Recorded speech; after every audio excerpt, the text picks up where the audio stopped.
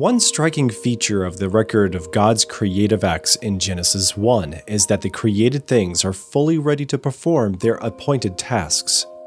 On day 3, God created the plants mature, already bearing seeds. Later on days 5 and 6, He created animals as adults, ready to multiply. And finally, Adam and Eve, likewise as adults, able to speak and multiply. For inanimate objects, on day 4, God created the sun and stars already shining. All this is creation with functional maturity. In contrast, there is an errant concept of creation with apparent age. One obvious flaw is that age has no appearance. Rather, we infer an age from appearance.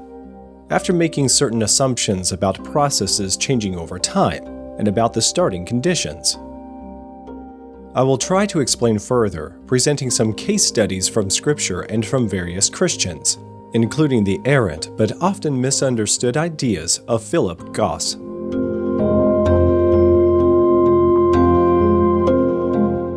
God Created with Functional Maturity by Jonathan Sarfati. Originally published March 2015.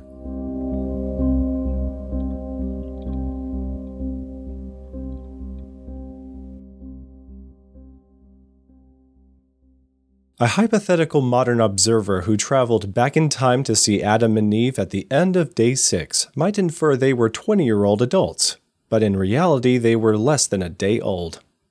However, they were mature adults. Also, when created, the blood in their arteries was already oxygenated, so it could power the cells in the body. Nowadays, the oxygen comes from the air through the lungs into the blood. But one striking feature distinguishing them from all their descendants would be the absence of navels, since the navel, umbilicus or belly button, is the scar where the umbilical cord attached us to our mothers via the placenta. There is also the thinning of the abdominal muscles, which is a potential vulnerability to hernias. Adam and Eve were direct creations of God, so had no navel. A navel in either of them would seem to have no function apart from looking like a history that never happened. Some have fallaciously claimed that Adam and Eve had navels, because they would have had genes for them to pass on to their offspring. However, it's not just a matter of having genes for a navel. Genes are also switched on and off in precise sequence during embryonic development. Any genes controlling the navel are expressed during embryo development as tissues accommodate the umbilical cord. So today, our tissues are arranged in this way because of developmental sequence more than genetic code per se. So, since Adam and Eve had no mothers, there would have been no development of the navel. Such arguments also overlook that Adam and Eve also had genes for embryonic and fetal hemoglobin, deciduous teeth, growth hormone, and controlling the changes in puberty, since these were all passed on to their descendants. But in this founding couple created as fully grown adults, these genes were never expressed either. Similarly, the trees on day 3 would be mature trees, and a time-traveling observer might infer that they were hundreds of years old. But if he chopped a tree down, he might be dumbfounded by the lack of growth rings. Growth rings today are a record of mostly seasonal changes in the rate of wood growth, although not always annual. For example, in dry climates, such as those in which the long-lived Bristol cone pines grow, each heavy rainfall can produce a new ring. Also, even trees growing next to each other don't always have the same growth patterns, so correlations are problematic. Similarly, God probably created the sun with a fair amount of helium. A good amount of helium seems like a design feature so that the sun is hot enough. The reason is as follows. A helium nucleus, alpha particle, takes up less room than 4 hydrogen nuclei, proteins. This makes the core contract, and the higher temperature and pressure increases the rate of nuclear fusion, hence energy output. It may also be responsible for the sun's exceptional stability. But working back, a pure hydrogen sun would be much cooler. This is called the faint young sun paradox. Evolutionists and long-agers believe that life appeared on the Earth about 3.8 billion years ago. But if that were true, the sun would be 25% brighter today than it was back then. This implies that the Earth would have been frozen at an average temperature of -3 degrees Celsius.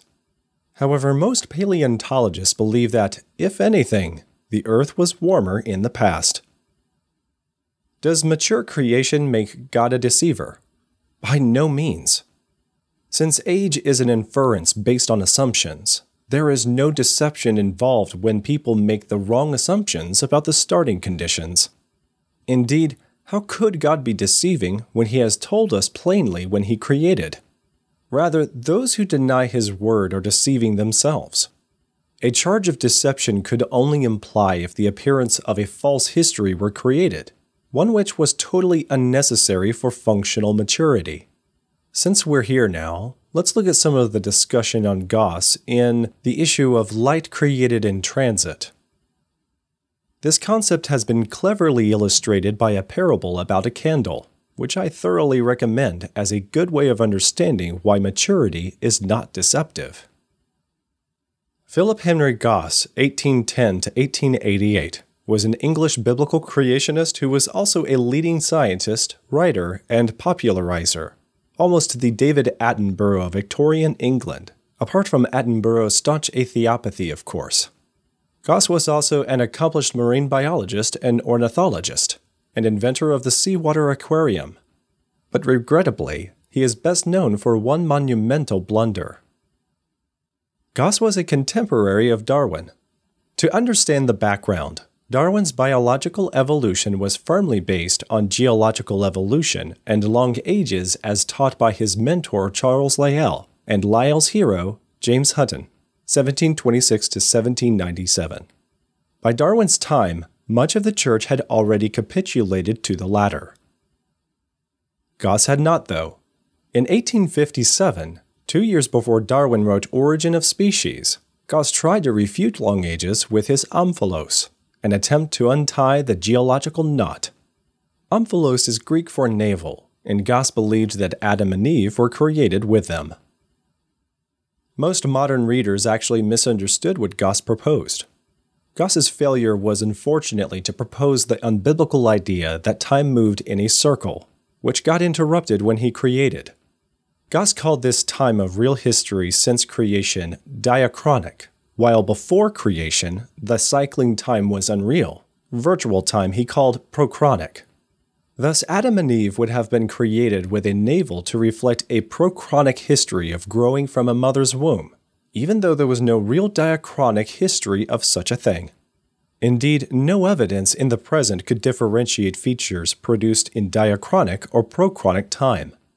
Gauss said, "We cannot avoid the conclusion that each organism was from the first marked with the records of a previous being. But since creation and previous history are inconsistent with each other, as the very idea of the creation of an organism excludes the idea of preexistence of that organism, or any part of it, it follows that such records are false, so far as they testify to time, that the developments and processes thus recorded have been produced without time, or are what I call prochronic." However, he won not a single convert to his views at the time, precisely because Christians thought that it would make God a deceiver. As shown, this was not Gauss's intention, but this is what everyone inferred. Also, scientists didn't like it because it was ad hoc, and making no practical difference was also thus untestable. Nor has any modern creationist ever accepted the idea of God faking it, or planting evidence to test faith or such rubbish, despite the rather dishonest claims to the contrary by some misotheists, and even some sloppily researching theists who should know better. But wait a second here, I've got one for you. Under an atheistic morality, what's wrong with deception? One evolutionist educator is even on record claiming that it's okay to deceive kids if it helps them believe in evolution. However, although Gauss was trying to defend the Bible teaches a real linear history.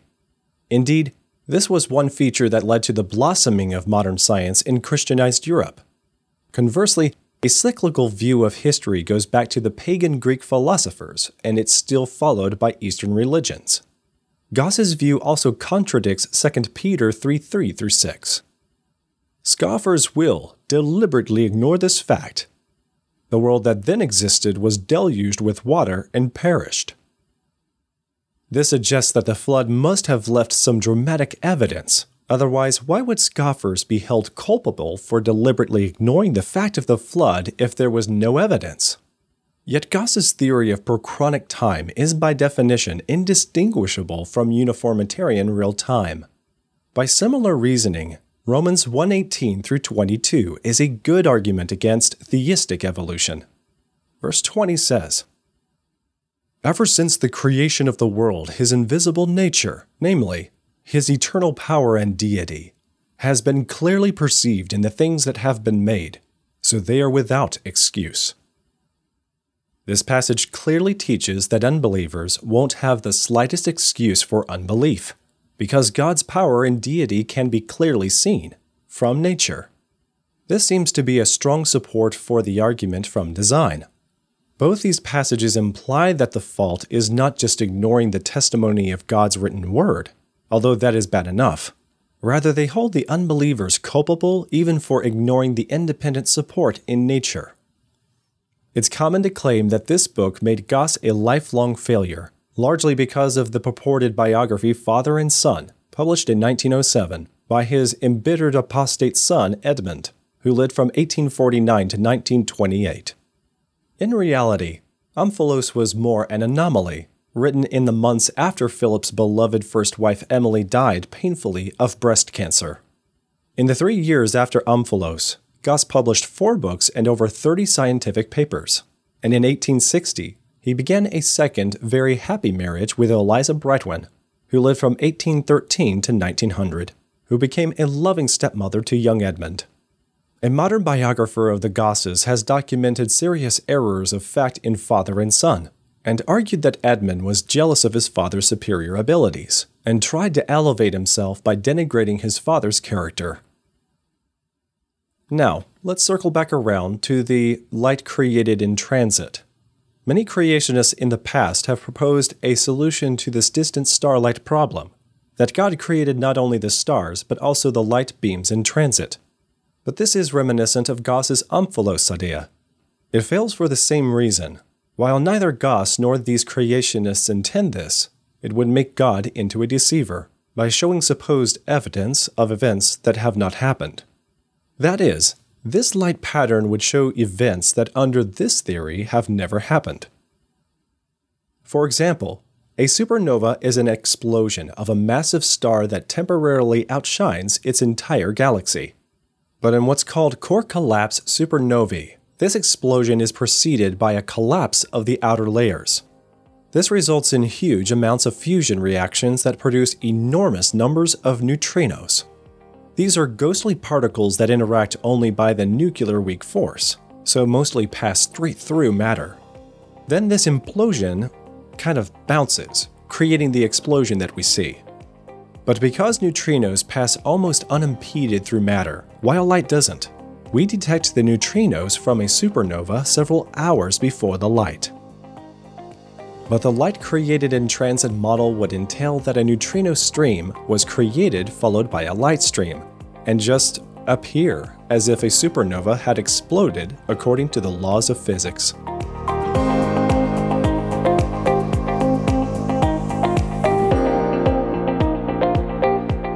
Many people have been misled into thinking that the Genesis account of creation is not actual history, but is just some sort of theological argument. If you're stuck on the authenticity of Genesis history or know someone who is, a great booklet to read is 15 Reasons to Take Genesis as History. This book shows succinctly why those who believe in the inspiration of Scripture have no intellectually honest choice but to take Genesis as straightforward literal events, just as Jesus did. This quick read powerfully challenges one of the major problems in the church today that affects the authority of the entire Bible. Read it and give it to your pastor, or particularly anyone contemplating theological training. It could save them from getting derailed by some of the misleading arguments common in theological academia. 15 Reasons to Take Genesis as History is available from the store at creation.com. I am Joseph Darnell. For all of us at creation.com, thanks for listening.